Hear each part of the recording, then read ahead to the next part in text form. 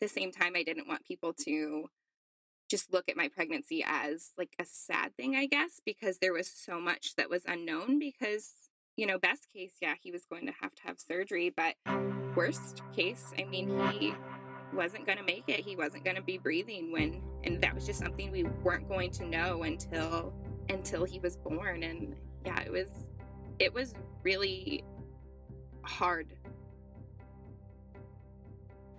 Hey everyone, welcome to I've Been Better. We're on to season 2. Super exciting. Who would have thought we would be on season 2 after the last couple months of making and creating a podcast, but here we are. Today, I have such an exciting guest. This is one of my longest friends, such a close friend, and I'm very, very excited to be able to have this conversation shared with y'all. So today, I have my good friend, Cheryl. Say hey, Cheryl. Hi. So Cheryl is not with us in person. She and I met while at NC State a long time ago. We were first friends during freshman orientation in 2010, and then she left us and went to Georgia. So Cheryl is currently in Georgia, and we're doing this interview virtually. And it's been a little while since Cheryl and I have gotten to see each other in person, but throughout 2020 and even prior to 2020, but especially during the last year, we've gotten really good about doing monthly or, at least every other month video calls to catch up with each other, which has been really, really nice. So today I wanted to share a little bit about Cheryl from my perspective, and then I'll let y'all hear from her. So Cheryl and I, again, met at North Carolina State University in 2010. We both were psychology majors. We were roommates. We were bar hopping buddies. We did a lot of stuff together. I was there when you got your first cat that we rescued from our apartment complex parking lot that took a long time to capture him. And then Cheryl went to graduate school at Georgia Tech, and she has a degree in public policy. She then went to Florida, and now she is back living in Georgia. And here we are. She's the mom of 2 sweet, sweet babies, and she's married to her college sweetheart, who we also have come to love and integrated into our family. So welcome, Cheryl. Thank you. I'm excited to be here. Yeah, I'm glad to have you on. So Cheryl, tell us a little bit more about yourself, if you feel like I missed anything or what you would like to add just about, what brought us together. The premise of this podcast is for me to let people that I know in my life and in my circle share their stories. So just tell us a little bit about yourself. Yeah, so as you said, I'm married to my college sweetheart. We've been together for a little over 10 years, married for almost 5. And that's amazing. Yeah, we have a 3-year-old girl and an 18-month-old little boy. So it's very busy and crazy here. And my husband, he's worked full-time remote since even before the pandemic. So even before that, we spend a lot of time together. So we're a big, happy, crazy family. There's a lot going on all the time. But I absolutely can imagine. Yeah. And I stay home with my kids. Was not initially planned, but it's been such a blessing to be able to be with them every day and spend that time together. Yeah, absolutely. I remember when you came up to visit, it was in the summer, and we went to eat at the NC State Farmers Market restaurant when y'all told us that you were pregnant with sweet baby girl. And that was, I think, the time that y'all had decided, am I going to stay home, at least for the initial part, and you left a job that you really, really loved to stay home with your kids. Yeah, that's a tough decision, but it sounds like it's what works best for your family for the time being. Yeah, and most days. Some days I'm like, oh my gosh, okay, I'm going to start job searching again. I'm not sure. But no, I love Bring me that laptop, pull up LinkedIn right now. Yeah. Yes. That's awesome. That's awesome. So when I first started talking to my friends, and I've sort of shared this with the audience and the listeners throughout previous interviews, but when I first started talking about having this podcast, I called Cheryl, or we were talking during one of our monthly video calls, and I remember saying, oh, I'm starting a podcast. And do you remember what you said to me? Aside from it being totally you, and I'm been waiting for this to happen. Yeah. You were like, oh yeah, finally. Yeah. This is not a surprise. Yeah. And I thought that was very sweet and very funny that, we've been through so many different journeys and experiences, and this was something that did not shock you at all that we were going to start that. Did it shock you when I asked you to be on it? Maybe a little. I I know I just feel like I'm never like that interesting, and I don't know. It's it's sometimes I feel like I get on myself because I come from like a very academic background and I worked really hard like when I was at my job, but like now that I'm a stay-at-home mom, I think I don't give myself enough credit sometimes for like, I don't know, just having adult conversations. Yeah, and you're really good at having adult conversations, and maybe you are a stay-at-home mom living in the suburbs of Georgia. I definitely don't think that does not make you interesting. You know, you still were someone who partied in college and attempted to rush and then didn't want to do that anymore, and you were my partner in what psych class was it that we led the slut walk on campus? Oh my gosh. Yeah, it was like, I don't know, it was community psychology maybe? Yeah, I think so. That was such a fun class. And then Cheryl and I were partners with a couple other young women in our class, and we all decided to lead a slut walk, which had been done on NC State's campus before, but not something that was regular. And I think that's where both of us had this desire to want to help people in some way. And then I think that's where we both found a way to align what we wanted to do. You know, I went into therapy in grad school, and then you went into public policy. But both of those fields share a lot of the same goals and values of wanting to help other people and change the way that we operate in society. And I think leading that slut walk was that first time that you and I had this opportunity to come together and really try to make an impact and a change on campus. I mean, I still have those pictures of these fun signs that we held up about, you know, no means no, or I can't even remember some of them now, but they're very funny to look back on. Yeah. Well, great. Well, I'm excited to have you here.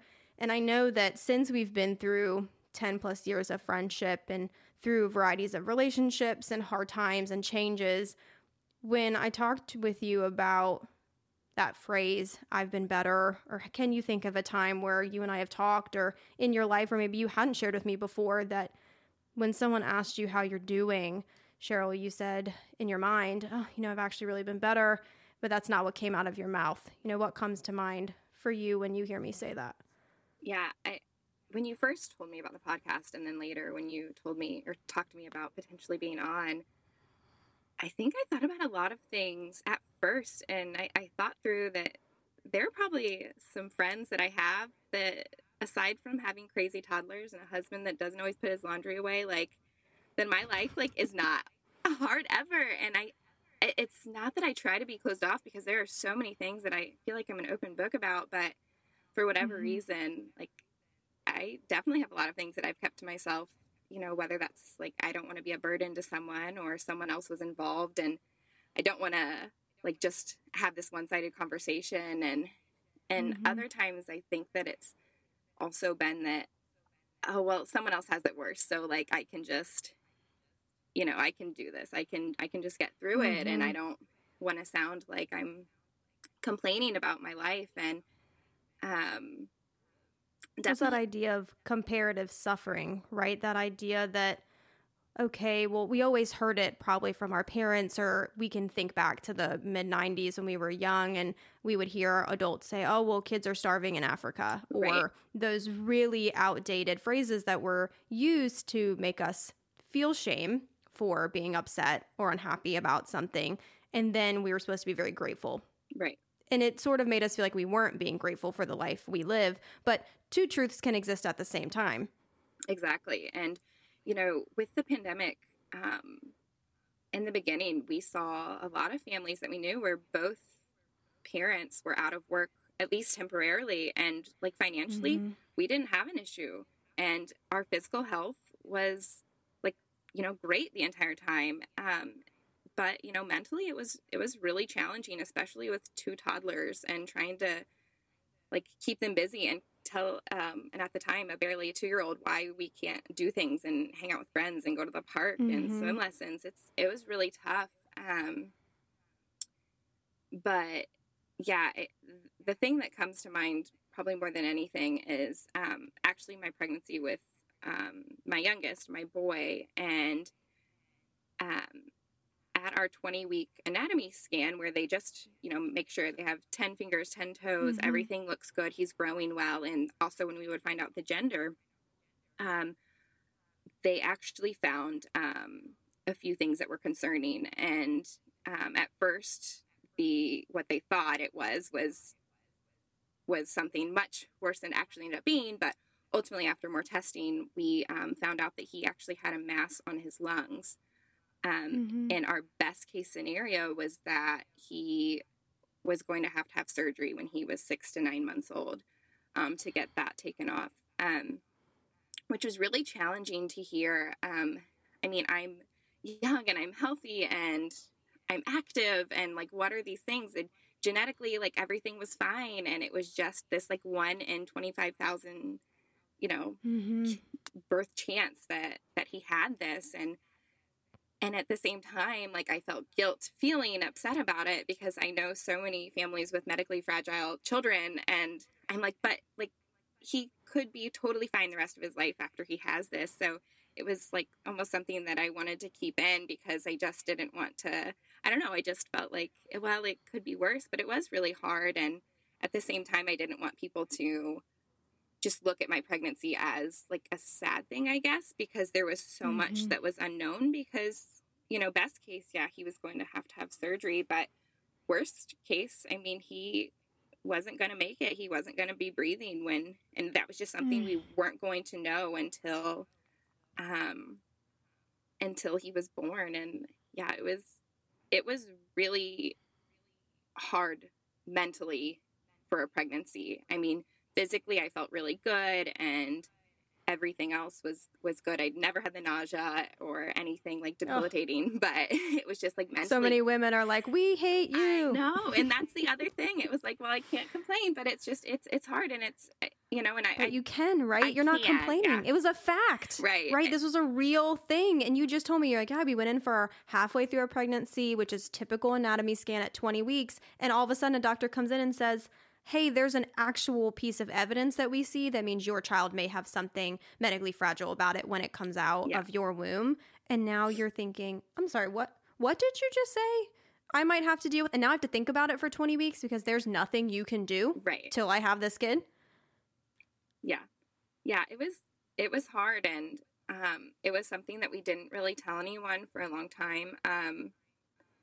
And part of that is we just didn't really know. I mean, we had to get all kinds of extra testing done to see what we were looking at, and meet with a pediatric cardiologist because the mass was touching the heart, and meet with a pediatric surgeon to talk about like potential game plans, and do a tour of the NICU. And like at the same time, I was feeling a little bit like lucky that, well, at least we're able to talk about these options beforehand, and not just finding out when he comes and just being thrown all of this at once. Like, I felt like a little bit, at least, like I was trying to look for the positive in the situation. Like, well, at least you're trying to reframe it. Looks like, right. And and eventually we well, actually the weekend we found out, my parents were there, or were visiting, and they came like later that day, and I just remember trying to like keep it in, because there was just so much unknown, and I didn't want to freak my mom out because she would freak out. And well, think about that. You didn't want to be responsible for someone else's emotions on a day where you had no idea how you would react to the news you might get. Yeah. And eventually we did tell my siblings and our parents. But other than that, I mean, we kept it pretty much under wraps. We did tell our Bible study groups and ask them for their prayers and any guidance, just for anyone who had been through something like similar, maybe that they'd found. But other than that, like we didn't talk about it. We just kind of were like, let's just wait and see what happens, and then go from there.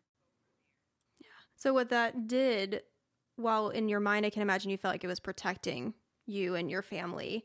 In a way, it also isolates you from being able to share how you feel. So you are alone with those fears and those worries. You had this very small nuclear set of people that you shared with. As you said, this was something that I didn't find out about from you until you felt like you were ready to talk to me about it. And this was a long time later, because that sounds very scary to go through. And then yet you're here willing to talk about it now, about what that had to feel like of, okay, we don't want to talk about it because, yeah, things could be worse, but this is also very scary for me and my immediate family, and I'm having to think about the fact that my child will come out medically fragile every single day. Yeah.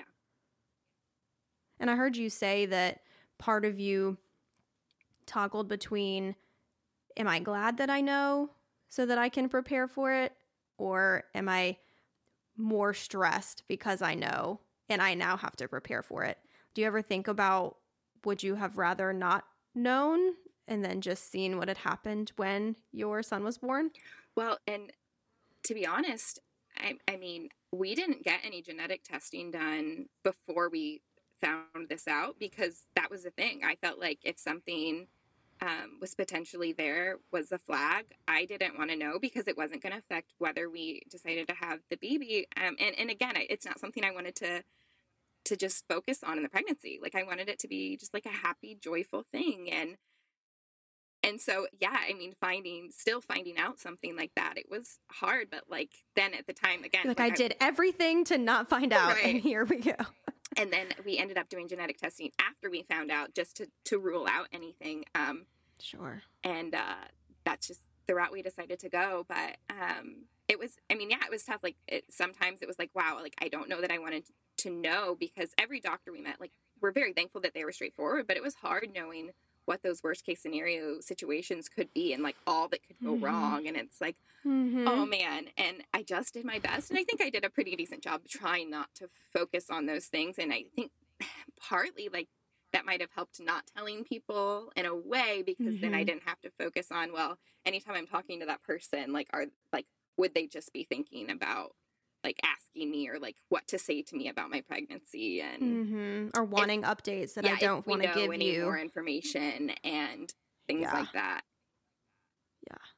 And so by keeping it to yourself, you, again, using that same word of protected or shielded yourself from having to have conversations you were anticipating you were going to have, and you weren't ready to have them yet. Yeah. Right. Yeah. So what happened when the baby was born? Yeah. So, I really didn't think about when I was in labor. I didn't really think about it. I just was like, we're going to have this baby and we're, it's going to be fine. And we had a couple extra people. I can imagine going through labor is, a little distracting it's intense, in and of itself. And so we had a couple extra people in the room, which we knew we would have people from the NICU that would be ready to take him directly there. That's what we were anticipating. But as soon as he came out, the first thing was he started crying, which was an amazing sign, because that meant he was breathing. Yeah. And then I got to hold him. He looked healthy initially, but I still didn't get that one-on-one time for more than a few minutes that you would typically get, because they wanted to do all their extra tests. So Nick went away with him to get those extra tests, and he was trying to give me updates. And then I just remember getting a text and said that they can't find anything. And I'm like, what do you mean they can't find anything? And they were like, they did an x-ray, and the x-ray technician and the pediatrician, everyone that was looking at these x-rays, like, they didn't see a mass. And I was just like, wait, what? And it's I was just so confused and tired and, overwhelmed. Oh my gosh, emotionally overwhelmed. My gosh. I mean, I was happy enough that he was breathing, and it looked like, we could hold off on the surgery and not have to do any like intermediate intervention. And he's telling me that he could just potentially be completely healthy. And so basically what had happened is, initially when we were told about the mass, they said that they can shrink throughout time, and then it's generally not an issue. They don't come back. And with our situation, it didn't get smaller, but it also didn't get bigger. It stayed stable the entire time, which was still a good thing, that it wasn't growing, but it hadn't really been shrinking. It had been like a solid, like 2 by 3 centimeters, which on a baby lung is like a decent size.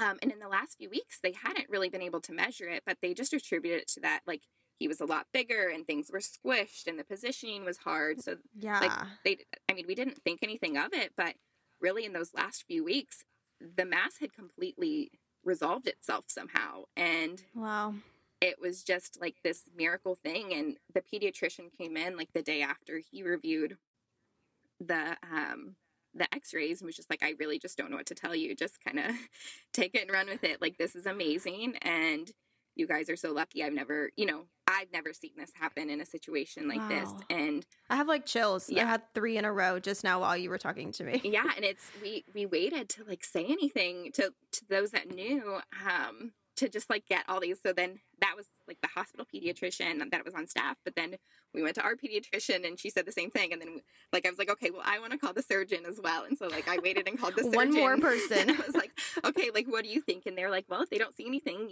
just, if you really want, like, you can always get an x-ray, 6 months in and see, but like, I really don't think that's necessary. Like, I think you guys are just good.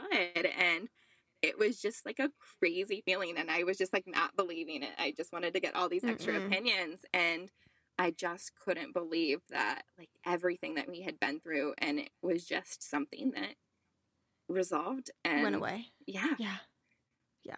Well, and you are a believer as well. And so for those of you in our audience who may not use that terminology, but a believer is someone who believes in a higher power, specifically in your situation, it's believing in God or being a Christian. And, some of that, as you were mentioning, you shared with your small group, and there were times where you asked for prayers. And then I can imagine what that may have felt like when you hear the news in the hospital in a very emotionally heightened state that your child who was just born, who we were anticipating having a medically fragile situation, now does not have that. Yeah, it was just crazy because throughout the time, I mean, of course I was praying every day, like, let's keep the mass stable, like, please God, like, don't let it get bigger, and like, let us get to the birth and be able to have a natural birth, and just go through the motions. Best case scenario, to me, the best case scenario, which was that he would be breathing, and then we would have the surgery and it would go well and he'd be healthy the rest of his life. But I had friends that would pray over me and be like, please God, take this mass away. And it was just like, what? Like, that's asking too much. Like, that never even occurred to me to ask him to take that away.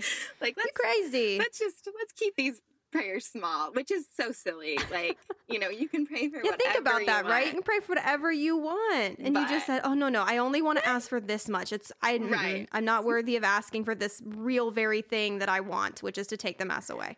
Yeah. And it was just, I mean, one of the coolest things I think was after, our initial just like shock and understanding it all, was being able to tell some of those close friends at church, like, what had happened. And I mean, we had people just be like, I literally just bawled on my couch. Like, that's like, it was just a really cool, like, how much he impacted. And even today, like, when we've talked about certain things and like, do you ever feel like you've experienced a miracle? And like, I've heard people say your baby is a miracle. And it's just like, oh my what God. an amazing way to like, for like him to have this legacy almost, that like, regardless, of course, like, our bodies are amazing. And, I'm a firm believer that like God gave us these bodies to do hard things, especially women, like, and it's yes.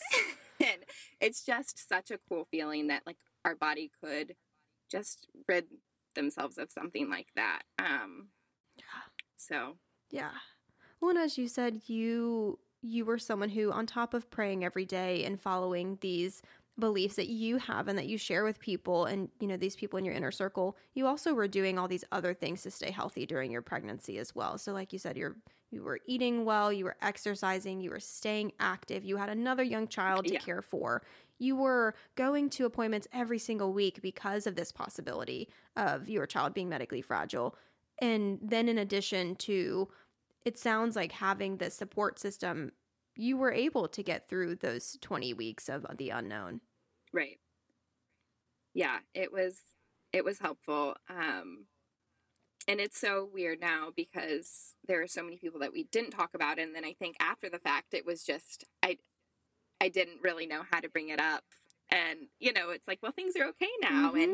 But at the same time, there have been certain people that have had scares or something before, and I have been able to share it with them, like, after the fact and say, this isn't something I shared widely, but just so you know, we have been in a situation and, things can happen, and just to give them that support that, like, we've been there and it's really hard, but I'm here to talk. So. Yeah. When you're here to listen, I can imagine because of the choice that you made to keep this news to yourself and sort of hold tight to that balloon before the air got let out of it in a 20-minute span at the hospital, you can imagine what it's like for other individuals who are expanding their family through childbirth or getting ready to birth a child, what they're going through. Yeah, right.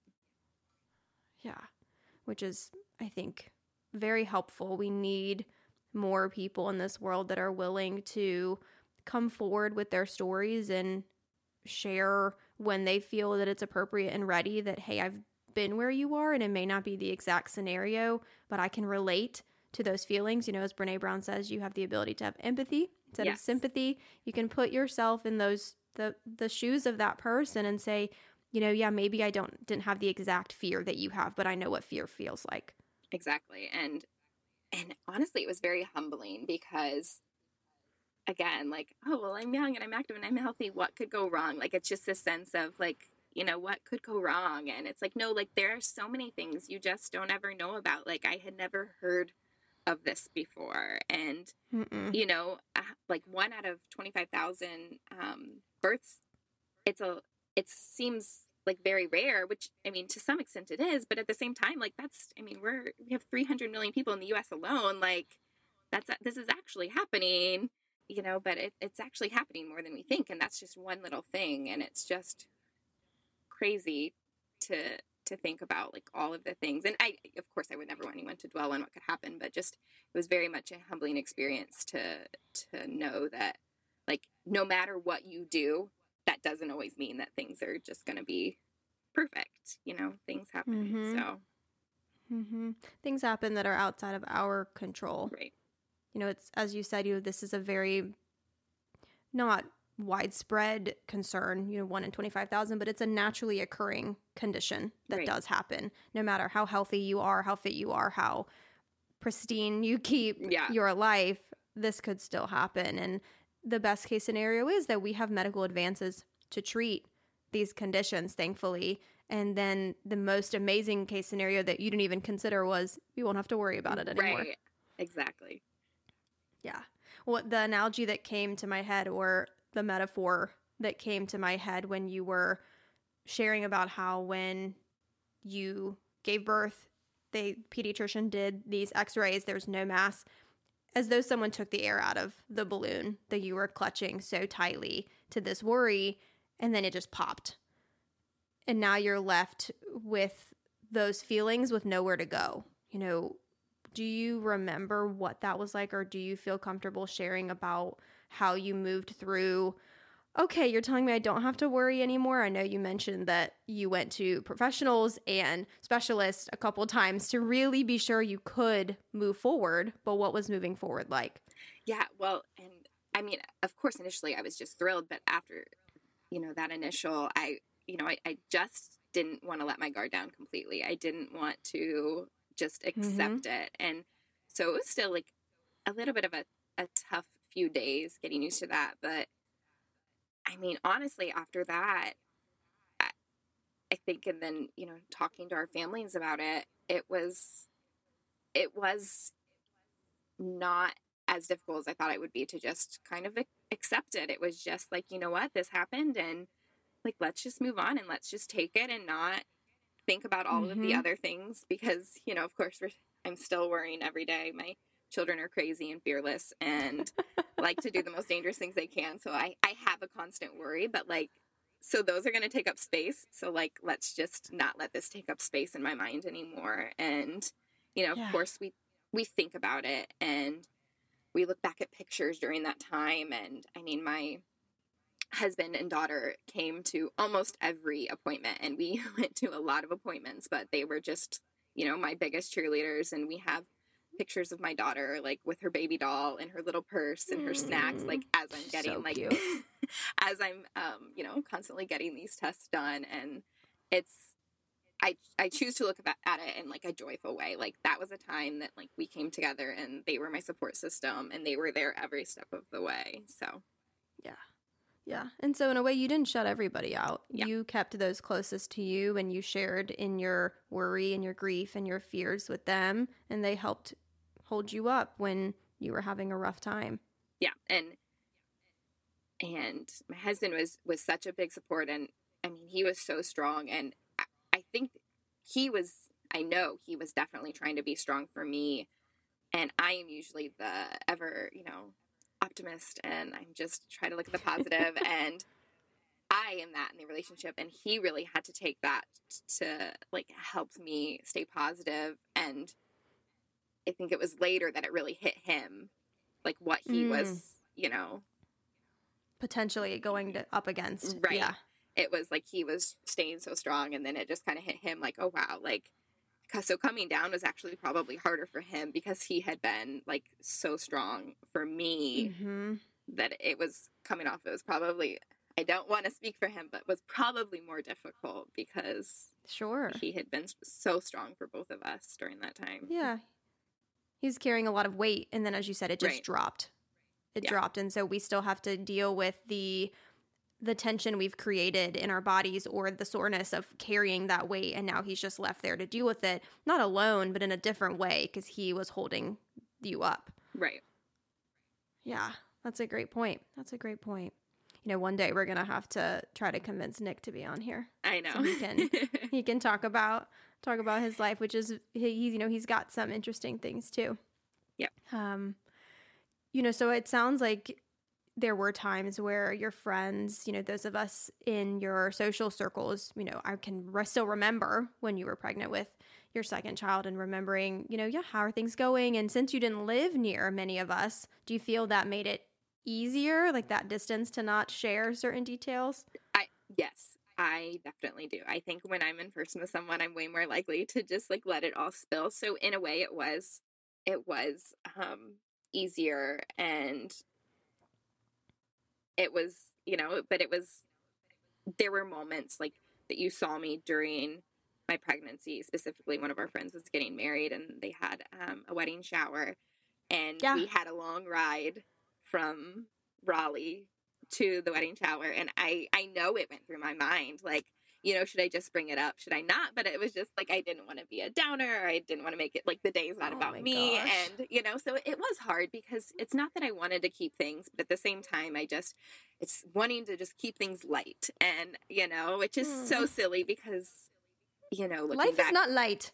Yeah. When did you learn that life was light? And especially with my closest friends, like, you have been there through so much. And, my one and only breakup with my husband went like a year and a half in, where I thought we were over for good. And it was a 24-hour thing, and crying in your apartment about it. But, yes.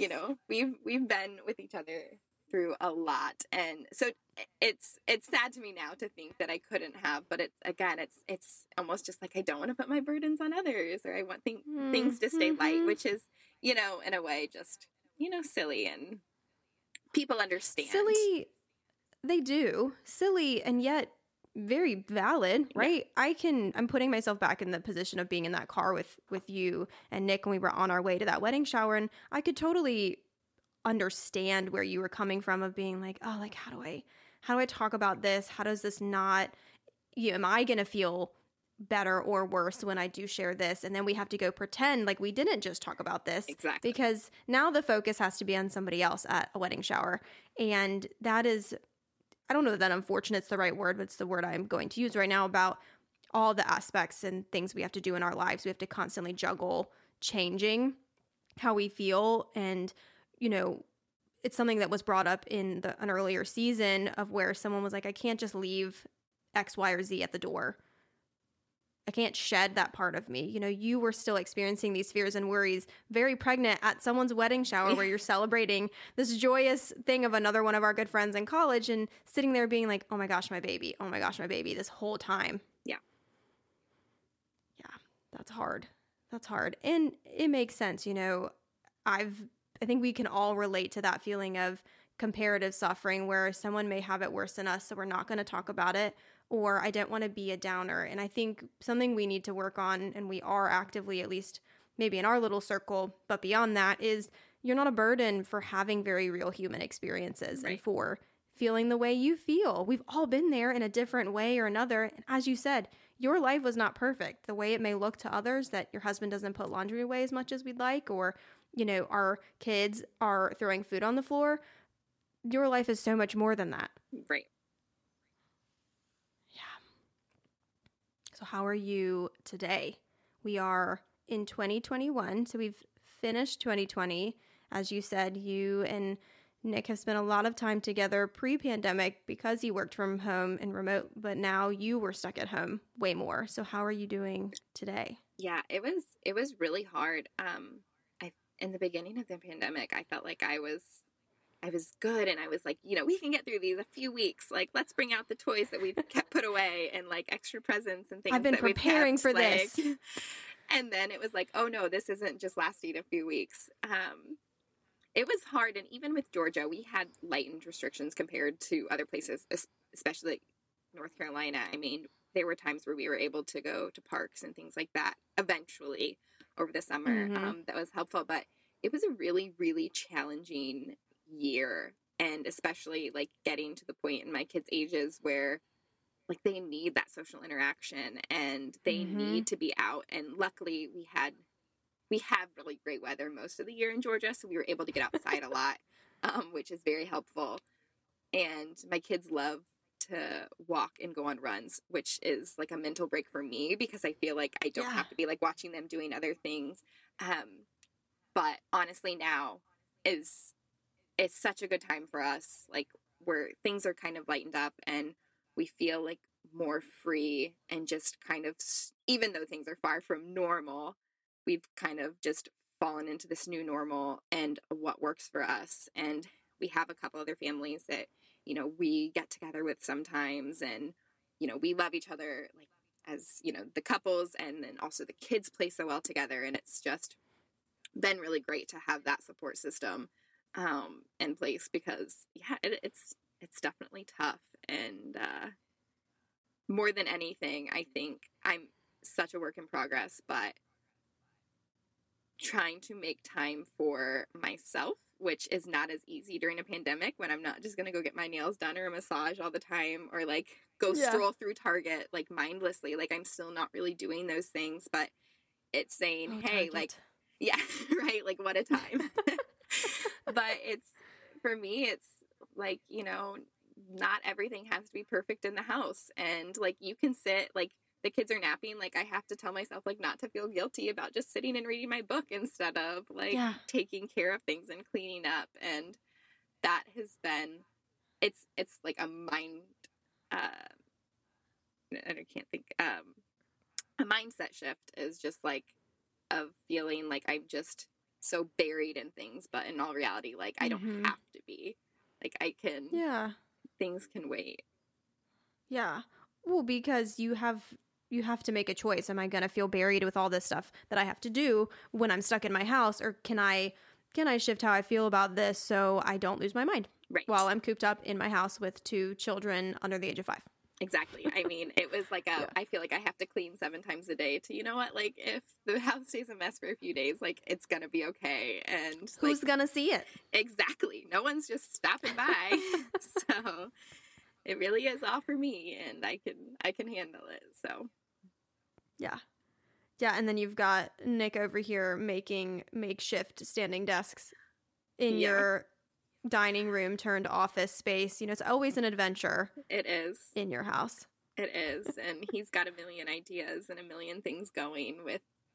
He always wants to create a new app or a new thing, and he's got all these things going, and I'm like, you know what, just because I don't have those kind of hobbies, like I have my own thing. I like to take baths and do a face mask, or I like to read, or just like those are my favorite hobbies. Sit and watch my own girly show, and it's been good. I love those. That's good. Since 2019, when your son was born, have you found yourself being, maybe open isn't the word I want to use, but how do you feel about when you're feeling that you could be better? Do you find yourself being more honest with friends and close people in your circle, or do you tend to still feel closed off sometimes?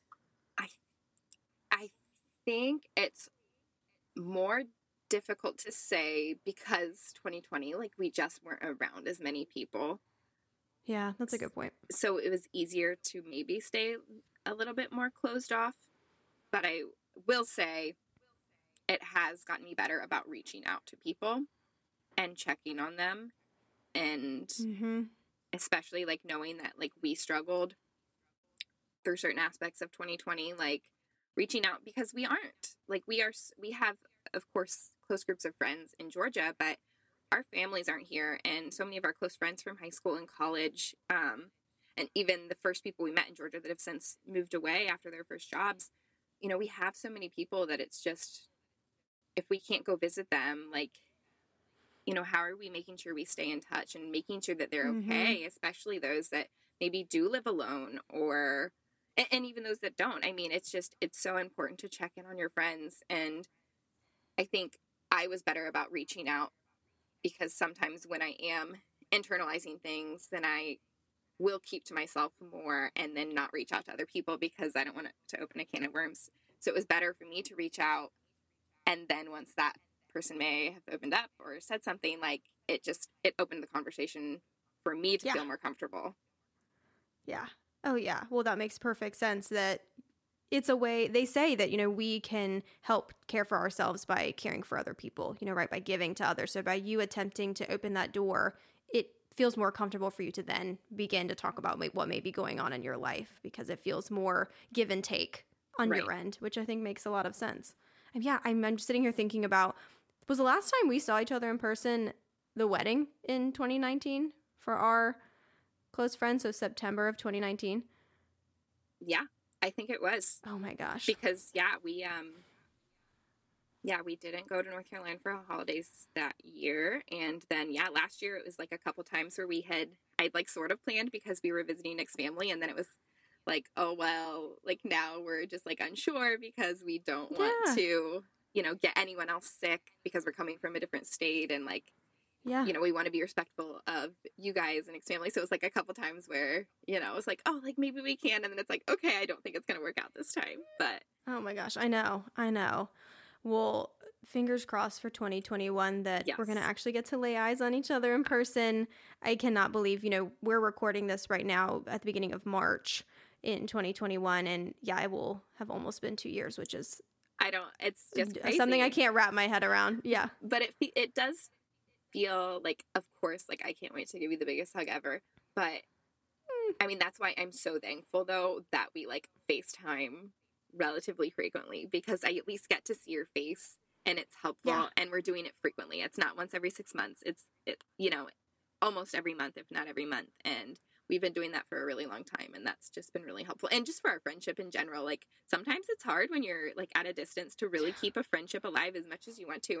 And at that point, I think you make decision of who's important to you and who's doing, like, you know, you don't want it to be one-sided. You want to make sure you're both giving and taking, you know, equally. And so it's just and our lives change as we get older, right? As you said, you know, you've got 2 young children that you're taking care of. And so, as you said, it's hard to maintain long distance friendships when you don't see them every day and you don't fit into their mom circle that you're hanging out with or the people that you see. So it is something that we have to make intentional time for. Right. And I'm so glad, like, and I think that's what it is. It's like, okay, we have to get it like on the calendar and set reminders and do it. And sometimes Google Calendar is my best friend now. And it's not like, at one point I might have thought that was like kind of sad, but it's like, no, like people are busy. Like you've got your podcast and your job and your relationship and your friendships. And like, I have my kids and like all of this stuff. So it's just not always easy. But if you set a time, like, then you know that it's going to happen. Like it's going to, of course things can come up, but like you have that time set aside, not just like, oh, well, like, let's like look into next week and see if it works out. Like, no, that's not like, you know, we are both very much in this like mindset that like, no, like we want to make this time, set this time and like give each other an hour to talk and catch up. Yeah. Well, because I think for me, I'll speak, it has helped me be better when I've not felt great, you know, and I've been able to share, oh, you know, I've been better or works really hard or X, Y, or Z is going on. And so you're right. You know, this 2020 has really challenged us to pick and choose who we can invest in, how we're going to invest in those people, and how do you make friendships work when it's not convenient anymore to get to see them in person. Absolutely. And I can say that I have never, it's kind of like when you don't necessarily want to like work out or do something, like you're never not going to feel good after. Like, I always feel, as Yeah. much as I might be tired getting on the phone sometimes or this or that, like, I always feel joyful after, like, we get off the Yeah. phone. And I'm so happy that we did it. And I just, it's great. So that's one thing that you and I have both been doing to take care of ourselves over the last year. And then I heard you say girly TV shows, taking baths and skincare, runs. What else are you doing, Cheryl, to take care of yourself as a mom of two who is choosing to stay at home and take care of your home and your family and all that goes into that? What are you doing for yourself? I think, honestly, it's getting better about asking for help. And that has been really hard for me, especially because I can definitely be controlling and type A, and like, I'm going to do it better. You are not controlling. You know what you want and you ask for it. Yeah. Except for help. That one we struggle with. Yeah. And it's hard. And it's like, well, I can just do this. Like, if something's left out or this or that, or like, I'll just do it. I have time, or like, Nick's busy at work or whatever. And it's like, no, like, I can ask my husband to clean up after himself, to clean up after the kids, to help with the dishes in the morning. Yeah. Like, and I think it's finding the time too, because like, sometimes I like to just get things done at night and wake up to a clean house. And like, for him, he would rather get up me at 5 a.m. and like get things going in the morning and then chill at night. So it's just like finding that common ground. And also like being able, like, I'm very lucky with my sisters. They are amazing for my support system. They're my best friends, and I know at any time that I can like talk to them about something and reach out, and there's going to be no judgment, and they adore, the kids, and they adore Nick. Like, he's their brother. And so it's very nice that I can kind of like unload on them and not feel like I'm burdening them. And, our parents are great too. And they always ask how they can help and, be supportive or come help us around the house and things. And, before, and Nick is not great about asking for help either on things. Yeah. And he has gotten so much better, which has been good for me, because I'm like, well, I'm not going to ask your parents to come and like help us with this. You need to ask them to come. Yeah. And so it's been really good for both of us to just like not try to do everything and understand that, yes, like we are so good at being independent in so many ways, but it doesn't hurt to ask our parents to come and help us fix something around the house, like to come and be an extra especially man. If they're willing to do it. Yeah. And like, come help watch the kids so that we can get away for a weekend. Like we did not do that for the longest time with Leighton. It's actually really sad.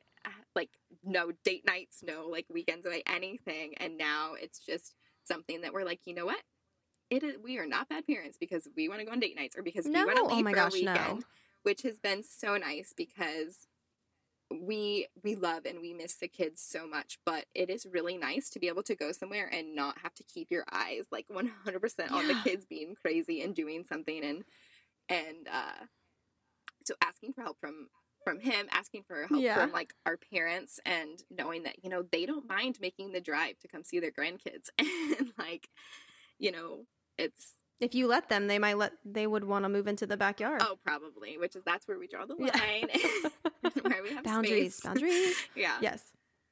But yes, I love that. So for this year and what you've been doing over the last year is finding opportunities of where you can ask for help. We as humans were not designed to be without other humans. We need help. And anyone who's under the impression that you're supposed to do it all by yourself and you're supposed to have it all figured out, it's a total lie. We'll tell you right now. Total lie. Stop believing that.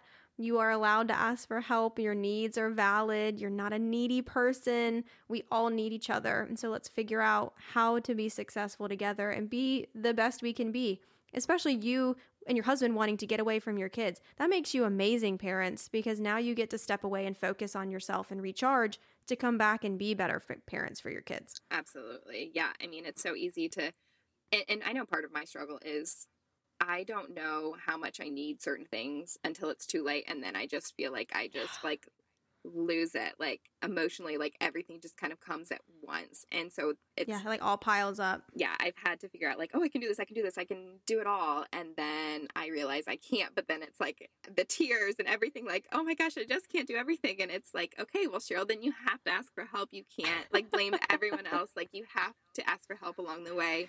before you get to that point where it's too late Yeah. and you just feel completely lost. But it's a You work have that in progress. realization. Yeah. Yes, 100% a work in progress where you have that realization of, oh shit, I did this to myself. Yeah. By not asking for help, by thinking that I need to put X, Y, or Z away because my significant other is working or they're busy.